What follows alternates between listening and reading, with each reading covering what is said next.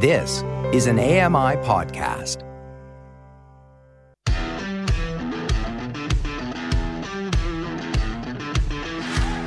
Hey guys, welcome along to another episode of Double Tap. It is Wednesday, it's the 8th of February 2023, and we're talking all about what Microsoft has done to Bing to make us actually maybe want to use it again. You're listening to Double Tap, your daily accessible technology show. Now, here's your host, Stephen Scott. Hey everybody, hope you're well today. Thank you so much for joining me. I'm not on my own some today. You might be pleased to hear that, actually. You might be saying, do you know what? I'm so glad because this guy, he just likes the sound of his own voice. You know, Sean's gone away. He's not well. He's not going to be back for a while. And Stephen's just going to talk to himself. Well, no, hopefully not to myself. I mean, hopefully you're listening. That would be nice. I'm getting the impression you're there. So, you know, thank you for tuning in. Thank you for downloading. Thank you for subscribing. All those things that you say these days. Thank you for liking. Do people like this? I don't know. Anyway, we do have a guest with us. His name is Michael Babcock. You might know that name because he is a regular contributor on the Kelly and Ramia show, that other show on AMI Audio. You know, them. Hi, Michael. Hi, Stephen. That other show that does more than just tech. And you gotta tell people, follow us on your favorite podcast platform. Is that all the advertising done, is it? Yep. I cannot. Is it this whole nonsense with the like and the subscribes and the... I'm just not into that. I'm really not. I remember the days. I remember the good old days when you would come on air and you go, hey, we're on 103.4 FM. And if you couldn't get us on 103.4 FM... then you couldn't get us. That was it. Tough luck. Nowadays, we're on everything, including your toaster, your teeth fillings, everything it seems to be, you can find your radio on. It's just unbelievable. I can't keep up. I don't like it. There's a little screen on my coffee pot. I'm waiting for Double Tap to be on there as well. It probably is. There's probably a fridge somewhere playing this out. It's ridiculous. It really is. But listen, aside all that, this is me starting the show off sounding like I am absolutely, hating tech. Obviously, I'm not because, that's what this show's about, allegedly. It's a tech show, honest. I have to say that legally. But yeah, look, first off, before we get into the tech, because the big news today, of course, is Microsoft. They've brought out a new version of Bing. We'll get into that. And we're going to talk about what the implications are. You've been playing around with this a lot. We talked about it yesterday. With Robin Christopherson. He was on. He was talking very eloquently about the whole subject. He is a lord, Did you know that? He's a lord. I learned that on your show. He's a lord of all he surveys. Which yes, Lord Robin. Appeared to be not very much by the sounds of what he told me yesterday. But yeah, we learned a lot about how he uses it and how, his feelings are about it. I mean, a fantastic example yesterday, I think. A terrifying example, I think, actually, where he talked about how his neighbour had to basically give up his web design business because people were figuring out they could use ChatGPT to build a website. That's scary. Scary stuff, right? And we want to talk about that because there are real-life implications to this technology. We've heard a lot that AI will take over the jobs. I didn't think it'd be today. Right. It seems like this, and we'll probably get into it more, but it seems like November, when ChatGPT was actually released, like things shifted. And if you're not seeing it and you're not in the tech world, I think it's going to take a little while for some people to realize that. Yeah. But things have changed, and it's a whole new landscape out there now. Listen, let's geek out about that in a minute. But first off, about you. The show's normally about me, but okay, well, I'll bend. So let's talk about you. So you are a regular contributor with Kelly and Ramia. Mm-hmm. Is that your only claim to fame on AMI, or would you run the place? I mean, I don't know. No, that's my only claim to fame with AMI.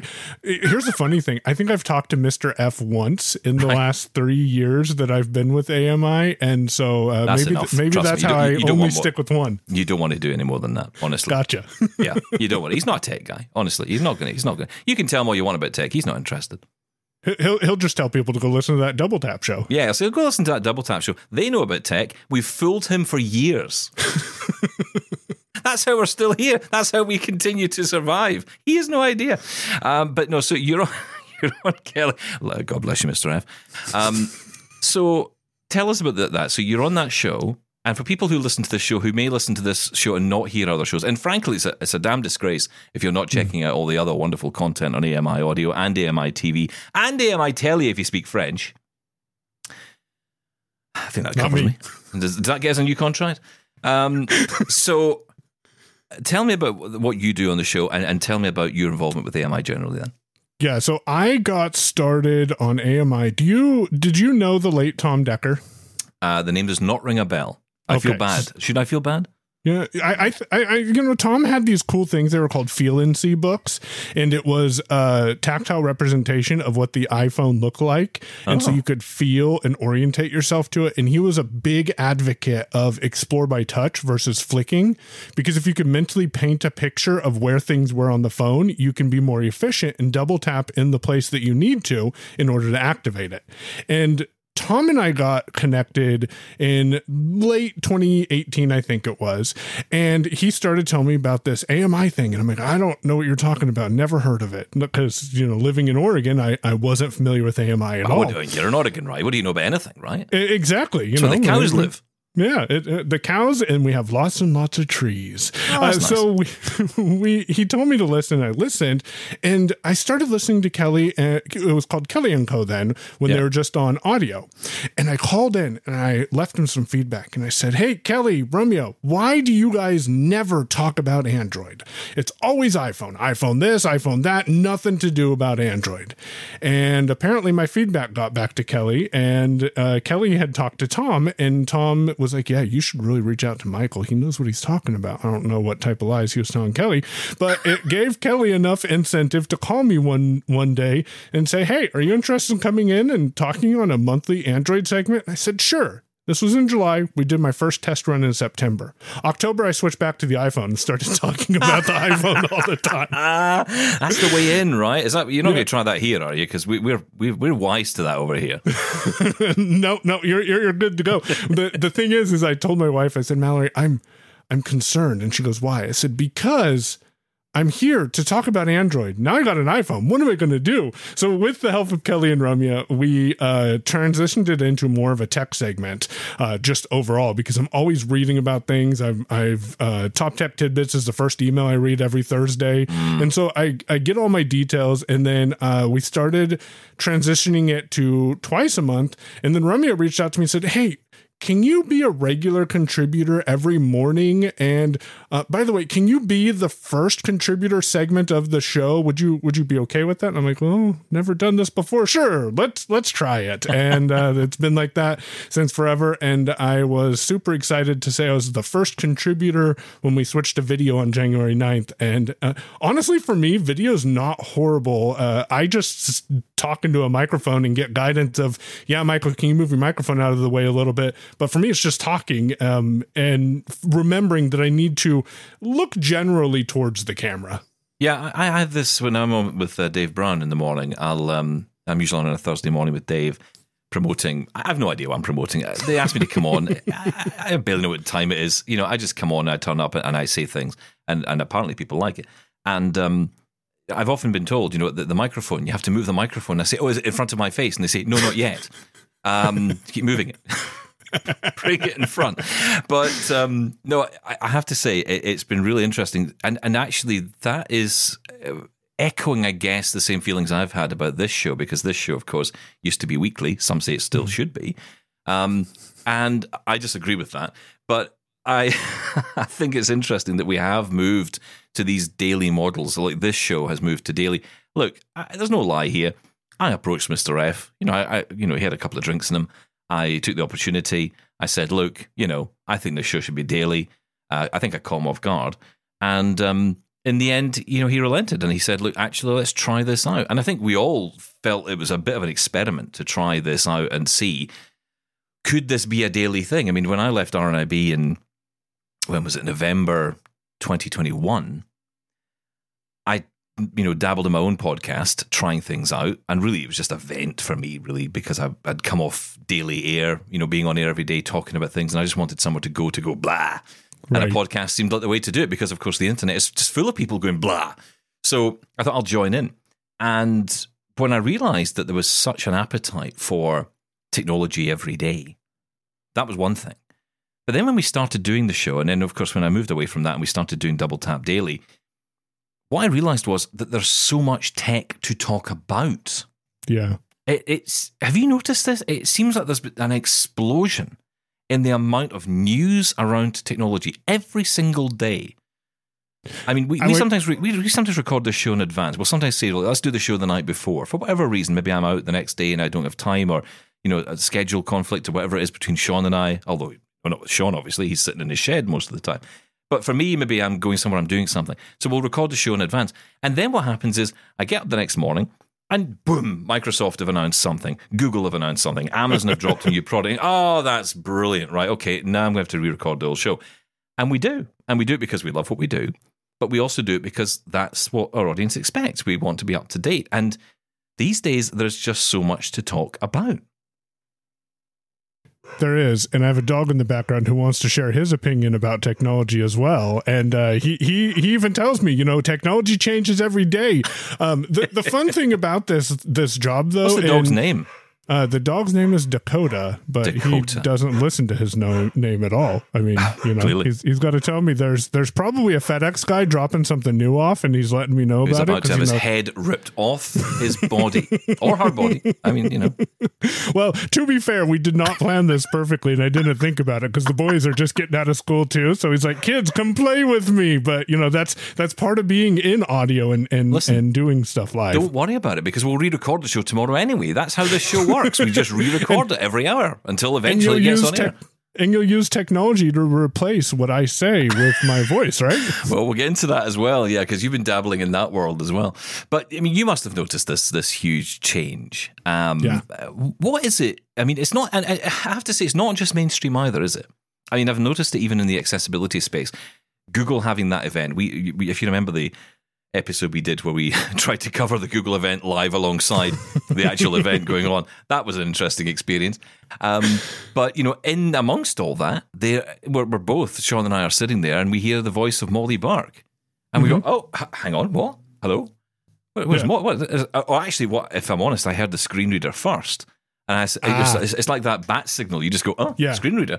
And I thought, oh, it's a blind person in the room. And then suddenly Molly talks.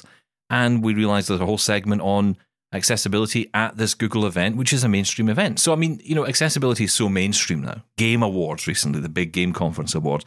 It's incredible, actually, how much is out there. I think the biggest thing that has been more clear, and I don't remember who the first person to say this was, but someone in the tech industry had brought up the point that, maybe mainstream needs to focus on accessibility a little more, because accessibility could be something that anyone could use at any point. And if you don't know what's available, you're going to be completely lost. And as a tech professional, you should at least know what's available out there. It astounds me when you hear these stories of people going to Apple and Apple saying, well, your screen isn't working. I don't know what's going on. And it's because someone has screen curtain on. And Apple employees, they shouldn't know everything, but it astounds me with how much mainstream accessibility both is there and still isn't there. I love going into computer stores. I did it in Best Buy in Canada. I've done it in equivalent stores in America and in the UK. I am a worldwide annoyance. I go in and I turn on all the screen readers, usually on the most annoying devices like, the Samsung Watch. That's always a real irritant. Try and get TalkBack turned off on that when you know nothing. That is brilliant. And just walking away, just leaving that and just standing around, and just waiting for someone to this phone, this thing will not stop talking. Why won't it stop talking? It is brilliant. I recommend we all do it. You should take some Ambio headsets into one of those stores. That sounds like a podcast right there. Mr. F, are you listening? That's the new show.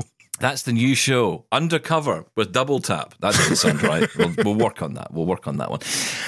It's a new day in search, says Microsoft's CEO Satya Nadella at the event that announced Microsoft's new version of its search engine, Bing. And this has been powered by an upgraded version of the same artificial intelligence technology that underpins this chatbot we've been talking about for months now, ChatGPT. The company is launching the product alongside new artificial intelligence enhanced features for its Edge browser, promising that the tool will provide a new experience for browsing the web and finding information online. This is the story of the day. We're recording this show. When is this? Tuesday night. Yep. We're recording this show late for me. Kind of, dinner time for you, I guess, like supper. What do you call it? Tea, supper, dinner? We call it dinner, but you keep putting me in the Eastern time zone, and I'm actually in Pacific, so it's like mid-afternoon. Oh, wow. It's like it's 3:20 here right now. But to be fair, I think in one of our emails I said Eastern just because it's the easiest universal time zone. So I have no idea where I am anymore in this world. I am completely lost. But right now in front of me, it says it's 11:24 p.m. So there you go. So that's as we're recording this. Of course, there is another event going to be happening as you're listening to this show today. Being Wednesday the 8th, there is another event going on, which is a Google event. And we're going to talk a little bit about that because while we won't be able to cover it in the same way today, we will talk about the reasons why that event has happened. That has been quite interesting. But right off the bat, the big news story, Microsoft making Edge smarter, making Bing smarter. Tell me your immediate thoughts, Michael, on this breaking news story. My immediate thoughts are it's about time because I've been using ChatGPT to get information, both information that's accurate and information that's not. And I think the follow-up thought is, if they're using a tool like this, how accurate is the information going to be? And if search engines become something like ChatGPT, how is going to be the best way to research the information that you actually get from the search engine that's using ChatGPT or similar technologies to see how accurate that information it's giving you is? Yeah, and that's a really good point because actually for a long time, and I say a long time, I'm talking a couple of months really, what we've known about ChatGPT is that it's very good for a lot of, I'd say, nerdy causes. You know, if you want to code something or you want to build a website like we were talking about with Robin yesterday, that's all great, but that's not how most people will use this. And Microsoft showed off a couple of examples. And we can't play you any audio because this was not an event that was actually happening on live stream, so we couldn't bring you any audio from it. And in fairness, I think they were just going to be showing you web searches. So maybe not the best in audio, but they did show a couple of examples searches. So, for example, querying Bing for recipes, travel tips, and shopping for furniture from IKEA. All right. So, in one demo, Bing was asked to create an itinerary for each day of a 5-day trip to Mexico City. And the question was answered entirely by the chatbot, which described a rough itinerary alongside links to sources for more information. Now, bang, that's the first thing. Links to sources. Because previously, using this OpenAI chatbot, the ChatGPT, you weren't getting sources. You were just getting an answer. It wasn't leading you off anywhere. It wasn't giving you any extra information. It was just saying, hey, go and visit that big cathedral-y place because that's nice to go to. Everyone goes there. But it wasn't telling you any more than that or telling you or giving you links to sources. And that is something which I think is key to the success of any of these chatbots is actual links to sources. And I don't know how much you've looked into how ChatGPT, and I go back to ChatGPT because it's the most widely known at this time version of this, but really ChatGPT isn't doing any searching. It's just saying, let's take this knowledge that I have of that specific topic and put in what we think is going to be the next word. And that's why it takes a little while to build out your responses, because it's grabbing to say, oh, this word will fit here, this word will fit here. And it's not actually doing any sort of research. It says, this makes sense when you put these words together. Yeah, it's Johnny Five, right? It's been eating encyclopedias for lunch. It's got all this knowledge, and it can give you an answer. But what we can do now, and this is the next step here, is that we can now bring that knowledge into all the other information that's out there already and turn it into something that's, I guess, ultimately, if you were to try to describe this, it is about making search more human. That's what it's about, isn't it? It's about giving you more human style responses and giving you more understandable search results instead of saying, like that example there, 5 things to do in Mexico City or wherever it is, and it will come up with 10 million pages of results. Instead of that, it will give you very specific results. Now, it's not doing, and what I've seen just with the limited information that I've got here, it doesn't seem to do what ChatGPT did in that it just gives you that paragraph of information. It does give you that standard search result page, but the results are much more curated. They seem to be much more, a much clearer sense of results, a bit more, very specific, and a lot less results as well, because it's gathering information together. Now, of course, I'm going to ask you, because this is going to be the first question everybody's going to ask in our community. How accessible is this going to be? Well, look, I'm going to put it out there. If Bing is accessible now, I can't imagine it's not going to be accessible going forward. And I can't imagine Microsoft aren't going to make it accessible, right? I mean, can I say that? I think I can. Right. Yeah, I don't think that's going to be an issue. I actually don't use Bing. I am a Googler. Demasi has tried to get me to switch over nobody to uses Bing. That's the point. This is why they're doing this, because nobody uses Bing. So maybe this is part of the change, but I went to Bing.com, multitasking, and in the edit field with the content that VoiceOver reads on the Mac, instead of it saying search, like is what Google says, and someone might stop there and be like, what do I need to search for? What keywords do I need to search for? They've updated it. So now it says, quote, ask me anything. So now you can search in the form of a question, which will then get you the results because it's prompting you, ask me anything. That's interesting. So even the language of search is changing, right? Search was, where's the nearest Chinese restaurant that's open at midnight? Because, I'm feeling kind of hungry, which, as the time ticks on, I'm kind of thinking that. But instead of that, it's going to say, ask me anything. It's like, okay, tell me all the different Chinese restaurant options within, the radius where I live. And it will go off and it will give you that information and much better results. I mean, actually, that's a good example, because what would happen is you might get one result and you'll get maybe a phone number and a website address. Whereas now you might get, a curation of all those results in a much easier... Maybe this is the accessibility part we're maybe overlooking, actually, now I think about this. That because it's bringing those results together, it'll actually make it easier to search for us as well. We're not having to go through reams and reams of information. We don't have to, H our way through life to get to the result we're looking for. Heading, hoping we get to the final one we're looking for. I don't know. Yeah, and I searched just a quick sample what's going on in the news, and if I use, which is a very dangerous search to do, but if you do heading navigation, you can get to different publications with some, if you via right arrow, it gives you more information about the webpage. So it looks right now, and has this even rolled out to everyone? Or no. That's what I thought. So, maybe I should have given Bing a little more. Well, yeah. Well, it's interesting, isn't it? Now we start to look at it as a tangible option, whereas I don't think most of us did for a long time. I mean, I certainly didn't. I remember when I got my PC installed back in here, because I couldn't. I know that's sacrilege to you, but I use my Mac for a lot of things, but I need my PC for my editing, at least for now, until I figure out how Reaper works. And you're going to be a big part of that, because you're going to teach me how to use it. But and not on air, I should. And in a new 200-part series coming to AMI Audio, Stephen Scott and Michael Babcock are going to beat each other to death over Reaper, trying to figure out how it works.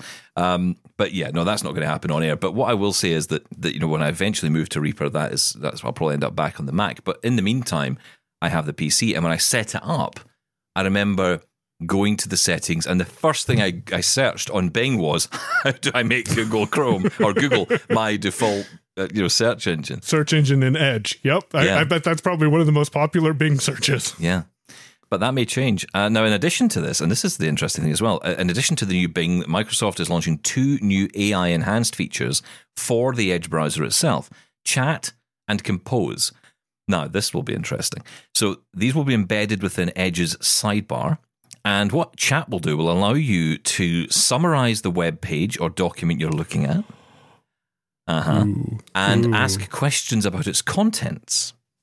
So like a mini search, right? A little search within a website. While Compose will act as a writing assistant. So that will help you to generate text from emails to social media posts, so say a Twitter, a tweet, or a Facebook post, or whatever it might be. And you can do it all based on just a few starting prompts. So that's 2 new areas as well. So, separate from Bing, which has obviously the AI capability, the ChatGPT, Edge itself gets smarter as well. That's pretty cool. That is kind of cool. And have you ever used Microsoft Editor in Chrome or Edge or one of your browsers? Only by accident. So I used it because I tried using that other tool, Grammarly, and I did not have a good experience with it. So someone suggested, just offhandedly, like they assumed everyone knew that this was a thing, hey, you could try Microsoft Editor, and it works very well with JAWS. And since I'm in customer service, I got to kind of look like I know what I'm talking about and write in a professional manner. And Microsoft Editor helped with that a lot. But I think having this additional compose feature available in Edge, I might even download Edge to the Mac if it's available on there, just because that really has me intrigued. Yeah, I don't know yet. That's another interesting question. There's a lot of information that is not as quite widely available. If only there was a way I could search for that information, then I could tell you. But yeah, once Bing is up and running properly, I can do my job properly. But if it does, and I imagine it will, this will roll out, and it is going to be a slow rollout. There seems to be a bit of a wait list to join the new ChatGPT enabled Bing. Edge features will probably start rolling out soon, I'd imagine. But it is a very interesting time for sure. But what I want to talk about next, we'll take a short break, but I want to just, when we come back, focus on some of the other aspects of this, because it's not all a walk in the garden. This will have impact on people, and significant impact on jobs in particular. We'll talk about that next. This is Double Tap. Follow Double Tap on social media at Double Tap On Air, and subscribe to the podcast wherever you get your podcasts, and email us feedback at doubletaponair.com. We'll be right back. This is Double Tap. Now, back to the show. Hey guys, unapologetically geeking out today with Michael Babcock here on Double Tap with me today, and we're talking all about Microsoft, of course, and the big news that they've launched an updated version of Bing, or at least will be rolling out an updated version of Bing with all kinds of fancy new features. And of course, the main one being the ability to search and get much more human-like responses, much more natural responses, and actually be able to search more naturally as well, I think, which is going to be key. Now, this is interesting, Michael, because, of course, the big topic here is the technology, and that's the big story. But, of course, there is a bigger story in the wings, and that is the impact this is going to have on jobs. Microsoft CEO Satya Nadella spoke exclusively, not to us, but to CBS this morning on Monday about some of the concerns that people are having around the capabilities of this new technology. Let's listen into that. What do you say to people watching who are worried that what you're building might make the economy grow, but will disrupt their job and their life in ways they cannot predict? First of all, it's a great point, and I think even there, I feel like what this does really is create the draft. But the draft has to be read by somebody, has to be edited by somebody, approved by somebody. And net, you think it will create more jobs than it will take? I believe it creates more, I would call it, both satisfaction in current jobs and net new jobs. Wow, so better jobs, at more satisfaction in jobs, more money. Excellent. I'm all in. Do you believe any of that? I actually do. And the reason is because I'm using ChatGPT in what may be a unique way than what other people do. I don't want to say I have ADHD, but I have focus issues where if I sit down to write an email to Steven, or I sit down to record an audio to someone and want to send that to them, I will sit here and second guess myself all day long and say, oh, maybe I should reword it. Oh, maybe I should do it this way. Maybe I should do that. And send will never get hit. What I have found myself doing, though, is writing my ideas in drafts and saying, hey, can you write a board report? Here are the things that I need to include in the board report. And then I send that into ChatGPT. Then I read over the contents of the email and say, hey, this looks good. Oh, I need to take that line out. I actually didn't mean it that way, but I could reword it, or just take it out and then put it in the email itself and then hit send. And for me, I find that to be a lot more reliable than using my own mind to say, hey, let's get this done and then go out and get it sent, because I won't do it. But more importantly, I need to know how to properly address and ask for the information so things come out the way I expect them to. And I think that's going to create a whole new industry of jobs, teaching people what's the best way to interact with these ChatGPT systems. That's a really good point. But I want you to just back up a bit, because that point you made about sending the email. Now, you've said to me a few times in emails and in conversations we've had that you use ChatGPT to send an email to me, right? Yep. So take an give me an example of that. Give me an example of the email and tell me what it is you put into ChatGPT in order to create that email. Of course, I knew you were going to put me on the spot here. So just an overview thing is, an email that I sent earlier today had a list of different things that I learned about on a call. So, for example, I put, the Elder Blind organization or the Elder Blind department lost their funding. The organization or the state government wants a quarterly review of all employees of this agency.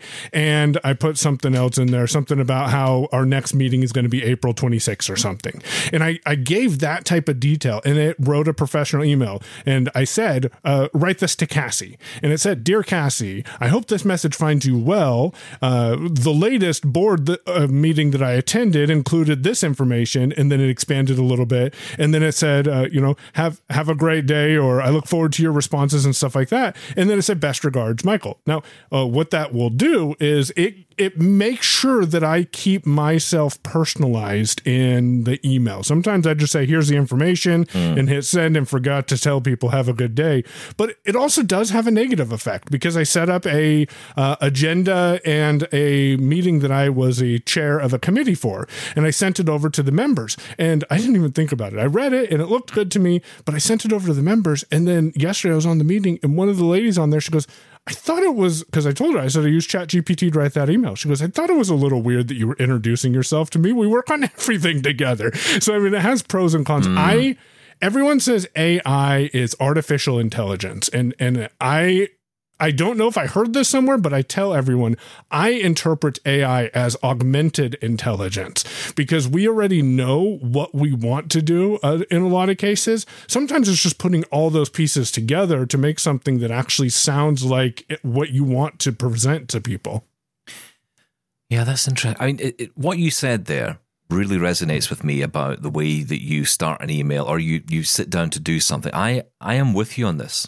I think there's something, I'm with you. I don't think it's ADHD for me. I think I don't know what it is, but I sit down and I have the intention of writing an email. Funnily enough, before we started talking, I had an email sitting I had to do, and I thought I really must get to that email. And people say to me, you're terrible with email, Stephen. And I say, I know, because I have to think about it. Yeah. I can't just go back and say, yeah, whatever. I have to think beyond. And that's maybe the problem. I have to engage with a brain, which I don't have. So, that's where the intelligence can come in from artificially or augmented. I can have that. But, that just really is interesting to me because I would probably use it in the same way. And I kind of love that is one thing I do. I do take a lot of notes and scribble notes on my computer, just typing away, especially imagine watching like an Apple event and you just taking notes as you go, as I do often for the show, and then being able to create a post out of that. So if listeners read Top Tech Tidbits, and this goes out on, if this episode goes out on Wednesday the 8th, on Thursday the 9th, if you scroll down to the podcast announcements, the description that I wrote for today's live podcast came from me writing down a quick 2 to 4 word summary of what each of the questions were on the live show. And then I took those to ChatGPT and I said, hey, write me a under 900 character summary of this specific call. Here are the things that were talked about. And then I hit enter and it came up with that description and I didn't have to think about it, but I was still giving it the data that it needed from the live call because, right now it can't transcribe audio right this second without someone writing a program. I have also dropped in shorter form content transcripts for, if you get your voice transcripts, because I'm using Whisper AI, and it will give me a pretty good transcript, drop it into ChatGPT and say, hey, create show notes. And I can also say something like, hey, create me a 5 Twitter posts promoting this, which is good. And yes, sometimes I do still say thank you, and I'm not sure if I need to. You're giving me so many ideas. People are going to notice a significant change to the show notes of this program. Because if you go to my show notes, it's pretty much just, I spoke to this guy about the thing and, it was really interesting. And I think there's a link here and that's all good. And I would love to do more with it. I just don't have, I'm not a writer. I am not a writer. That is not me. Nope. I can talk day and night, but I cannot write. Now, if you take your talking and you turn that into transcripts with something like Whisper available on Alphonic, and there are ways to automate that using Hazel on the Mac and watch folders in Alphonic. So you just record the content in Reaper, render it, and then it gives you text back, or you can do that locally. But then you just take that in. The gotcha with the whole ChatGPT and transcripts is it chokes on anything about 20 minutes or longer. So you do have to do it in little blocks if you have a longer form show. So it works great for short form. Yeah. That's really interesting. I don't need a Bing in my life. I need a Babcock. That's what I need. See, I'm not searching on Bing. I'm using Babcock to get answers because he's got all the answers. This is brilliant. I'm learning so much here. Yeah, but my answers cost invoices. Just saying. Well, in that case, then back to Bing. But when it comes to, I mean, actually, funnily enough, you sent me in a demo of Hazel, didn't you? I don't think we've used it yet. Yeah, I sent you a demo of Hazel. I have some launch bar content, which Damasi brought up on Twitter, and I think you bought that too. I am liking being on the Mac because of some of these automated tools that we'll have to probably come back and talk about in the future. We absolutely will. And I think that, the reason I haven't used them yet is probably because we've had so much going on. It's hard to just section off time to actually, focus on them. But it's actually those tools, and I do see little tools like Hazel. Fantastic application that in some ways is so simple, right? Just moving folders around your system. But that can be really powerful. And I think it's about connecting those things up. And I think this is where a lot of people, I mean, a lot of guys who are geeky have been doing this for a long time. They've figured out ways to, automate a process of, move this file over here and send this for transcription and, run this in through Audacity and give it a clean up on Alphonic or whatever it is.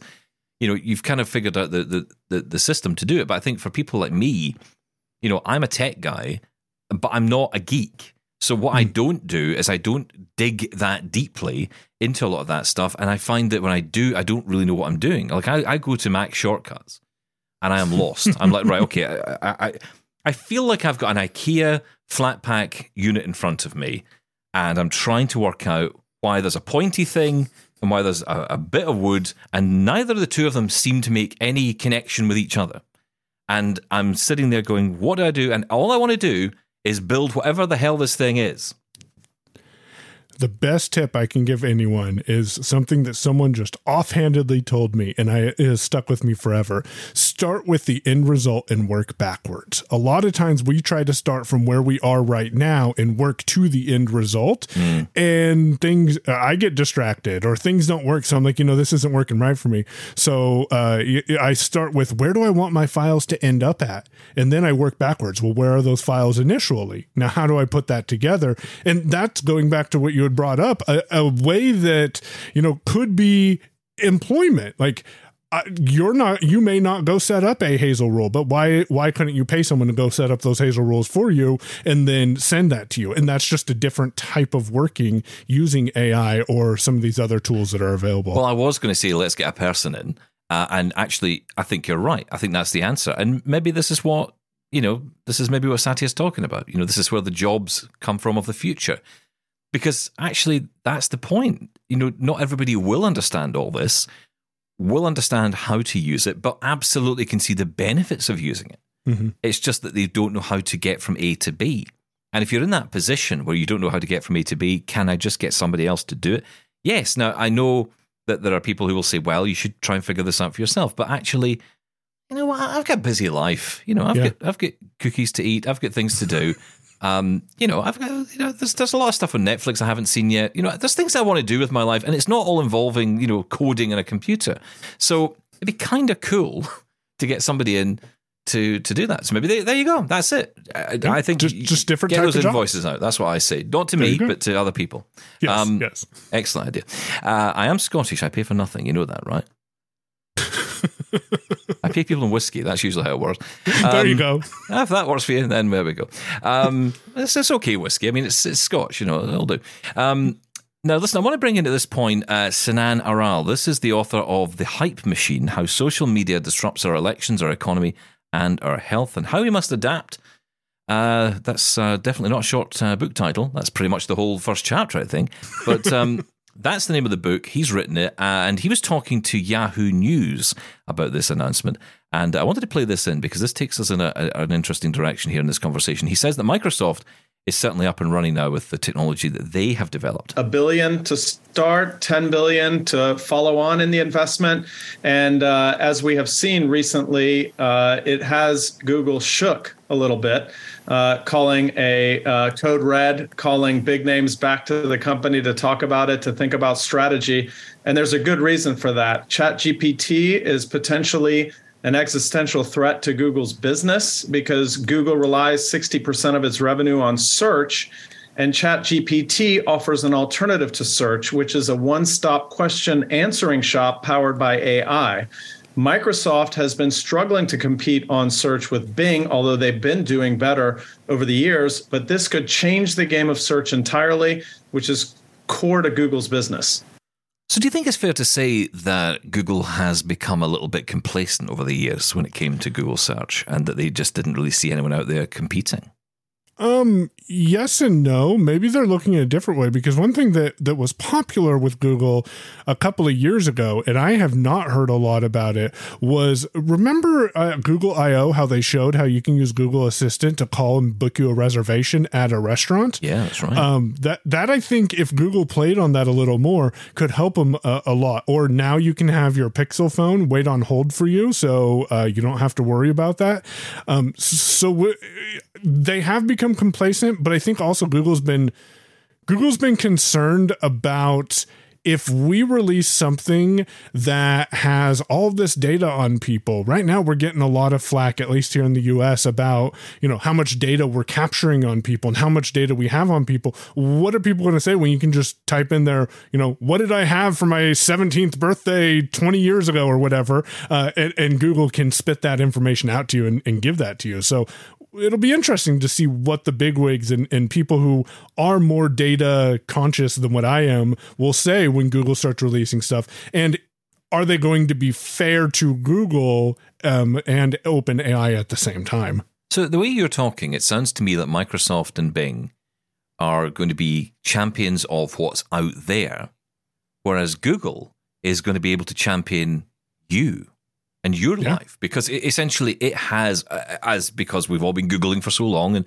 because we have accounts connected to these, Google servers and everything else, and it's all connected really, it has all this data on you. Is that the difference between Google and Microsoft in this case? Does Microsoft have the same amount of data? I mean, it must have an amount. I would assume it has an amount, maybe not the same amount of data, because I think about, I don't know if you've played with it or not, but Google has these smart replies that you can use in Gmail that, if someone sends you an email, it's a 2 to 4 word reply real quick that you can just tap on and then expand on. I'm sitting there thinking, if Google could go back and look at the current Gmail account that I'm using has data from 2014, all the emails that I have sent and received since 2014. If Google could process that, Google could almost just reply to all my emails in the same tone that I would reply to those emails and me not have to do anything. And that's the thing you were picking up on earlier with ChatGPT, right? That the tone is important, because when you're talking to someone like your colleague who said to you, hey, we know each other, and yet that email seemed a little formal. Yep. You wouldn't have that problem if the system is able to identify, you clearly know this person, this is someone who you have maybe a bit of a laugh with, have a good relationship with, a good rapport with, and that tone comes through the emails. So it does seem that Google could win this back if it plays this properly. I think a lot of people, though, I certainly am one of these people, I fear Google sometimes, because what they tend to do is they get a great idea in their heads and then poof, it's gone. They just get rid of it. Yep. Stone dead, killed. And you think, whoa, bro, it's Google Stadia. Wow, that sounds amazing. Oh, it's dead. Right, okay. Oh, well, moving on. There's a whole website killed by Google that's dedicated to things that have been dead by Google. I think if Apple plays it right, Apple could be the solution that gives you those personal on-device results using a ChatGPT-like model, because, we haven't heard anything about Apple being involved in this. And after listening to your show on Saturday regarding Siri shortcuts, I went and bought a couple of HomePod minis because I'm like, what can I use these HomePod minis for? Hang on. Are you listening to this, Apple? Are you hearing this? I'm getting you sales. Just saying. Hashtag. Except I'm buying them third party, so, I mean, technically Apple didn't get any sales. Don't tell them that. We'll edit that out. Well, actually, but you know what I mean? Like, it has all your personal data. Yeah, but Apple have been kind of talking on this as well. So I don't know if you saw this story. But this was quite interesting. So MacRumor's reporting this. This is not a public event, but they are going to be holding an in-person annual AI summit for employees at the Steve Jobs Theatre. Now, apparently this is going to be happening next week. Now, when did this article? Yes, this article was published today. So this is going to be next week at the Steve Jobs Theatre. It's the first fully live in-person event. A lot of people focusing on that. That's the first big event happening at the company's Apple Park headquarters post-COVID. But this one is purely for employees only. So it's not going to be live streamed at all. As well as inviting staff, the in-person summit will also be live streamed to employees unable to attend. Let's hope someone's recording it. The last fully live... Oh, never mind. I'm not caring about that. But what does it say? Yeah, Apple invited a limited number of developers to attend WWDC 20. That's all something else. But yeah, the point is that this is an event, and it says it comes at a time when the tech industry excitement surrounding Microsoft's ChatGPT and Google's recent announcement as well with its own Lambda-powered AI chatbot called Bard is it's all hotting up. And essentially this is maybe Apple's dipping the toe into, although I don't think it's dipping the toe. I'm sure it's been doing this for a while. But it maybe this is the time they're going to discuss it, because we know, or at least, please, this year we'll get, I can finally turn around and say Apple glasses here. Please, can it happen? Because I think everyone's sick of me talking about it. But this is going to be something that they're involved in. Although it does seem, looking at Siri, right, and just looking at Siri and its capabilities and how, not terrible, I don't like to use the word terrible. I think she's just not as... how can I say, streetwise or worldly knowledgeable, whatever you want to say, right? Because it's not been trained in that way. It's not been built in that way. It's different. And privacy is at the heart of what Apple does. Yes. How is it going to marry all of that, privacy and it's a real bedrock of what Apple's about with essentially opening up to something that is either public, as an open source like OpenAI, or something that is going to essentially consume lots of public data? I don't know how you marry that. Maybe that's the true iPhone Ultra. Maybe you have to have that Ultra to have that manpower or that processing power in order to keep everything on device and still give the results that people want. So we'll see later this year. It's going to be interesting. This year, I mean, I said at the beginning of the year, perhaps naively, certainly in my case, but, I certainly remember saying at the beginning of the year, this is the year for AI to really take off. And not necessarily even in device form, although I think devices will come from this. But I think our smartphones, our devices that we own, will really be the powerhouses here. They already are. And they collect so much data about us. And they're certainly capable of doing all of this. But it's just such a really interesting time. This particular year is going to be, this is a real milestone.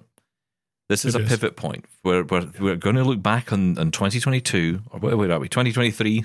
That's the one. We're going to look back at this year. I'll remember it. I will remember it. So I'll say that year, whatever year that was, it was the most important year. But it's going to be a really important year. It's going to be a really important marker, because this is the time when we're starting to see that shift away from what will be seen as the old approach to search, which, for many of us for a long time was the only way to search. I searched for a cake recipe to make, apple strudel, and I got 70 billion results, as opposed to, here we are, there's the answer. And, the only thing that's not doing is reaching out, grabbing your mixing bowl and making it for you. It would be nice if it asked you follow-up questions. What ingredients do you have? One time I threw in some ingredients I had in the fridge with ChatGPT. It said, I have a side of rice. What can I make with this? And it gave me a not too horrible recipe that I was able to follow easily and use some food that needed to be used in the refrigerator. And when I can just quickly search that by either speaking to the air with one of these voice-activated assistants or typing in a search result, I think it's going to revolutionize the experience both textually and audibly as well. We're not really touching on the big story here, which a lot of tech journalists are focusing on, and that is the upcoming war between Google and Microsoft on this, and possibly Apple will chuck their hat in the ring as well, and have a square go. I don't know, but I'm quite excited by that, because I think this is going to be a really interesting time. It's going to hot up the competition. It's going to change things up. It's going to make technology more interesting. I just hope it's accessible. I hope all of the options are accessible. I'm kind of I'm going to give a bit of leeway on this because I think if Apple are involved in any way, of course it will be accessible. I would immediately assume that. And Microsoft these days especially. Google, yeah, okay, let's say yes. Yeah, right? Let's just say it will be. Yeah. I think that the big tech companies, I feel confident enough to know that, the website they're going to build for this is going to work for us. Like immediately I'm thinking about that chat and compose feature in Edge and thinking, okay, so that's a sidebar. So how's that going to work with, and how's that going to link in with, I'm just imagining me, jumping around like a clown in a minefield around, around this Edge browser with my screen reader trying to figure out where I am. That's the bit that worries me.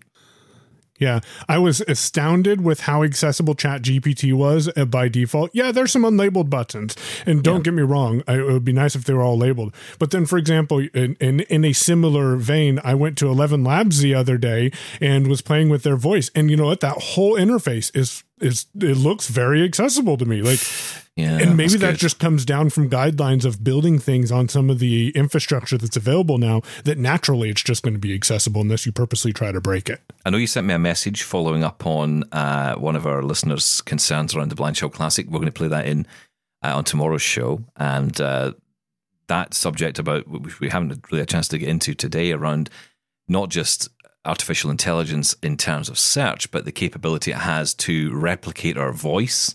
What was the one I saw the other day? Take images and turn them into moving pictures, as in video. I saw someone had uploaded 6. In this particular example, there were 6 pictures of a teddy bear, and the teddy bear in one picture was just lying down. The next one it was sitting up. The next one it was standing, and they had just taken 6 pictures of this teddy bear in various poses, and then it turned it into a video where the teddy bear was walking around. I mean, it's just mind blowing how this technology is moving. It's where it's going. It sure makes me second guess what is reality anymore. Well, that's the next big question. Yeah, I mean, I've been asking myself that for some time, but now I really am concerned. However, the concerns are for another day. I'm excited about the technology. Google are about to unveil, maybe even by now, will have unveiled their equivalent, which is called Bard. And the CEO calls it an experimental conversational AI service, but noted that it was still being tested by a small group of testers and will only receive a wider launch in the coming weeks. We'll bring you all the news on that. Michael, please come back soon. It's been really good geeking out with you today. Thanks a lot. That's it for today. Feedback at doubletaponair.com. 1-877-803-4567 is the listener line number. Get in touch. Tell us your thoughts. Catch you again tomorrow.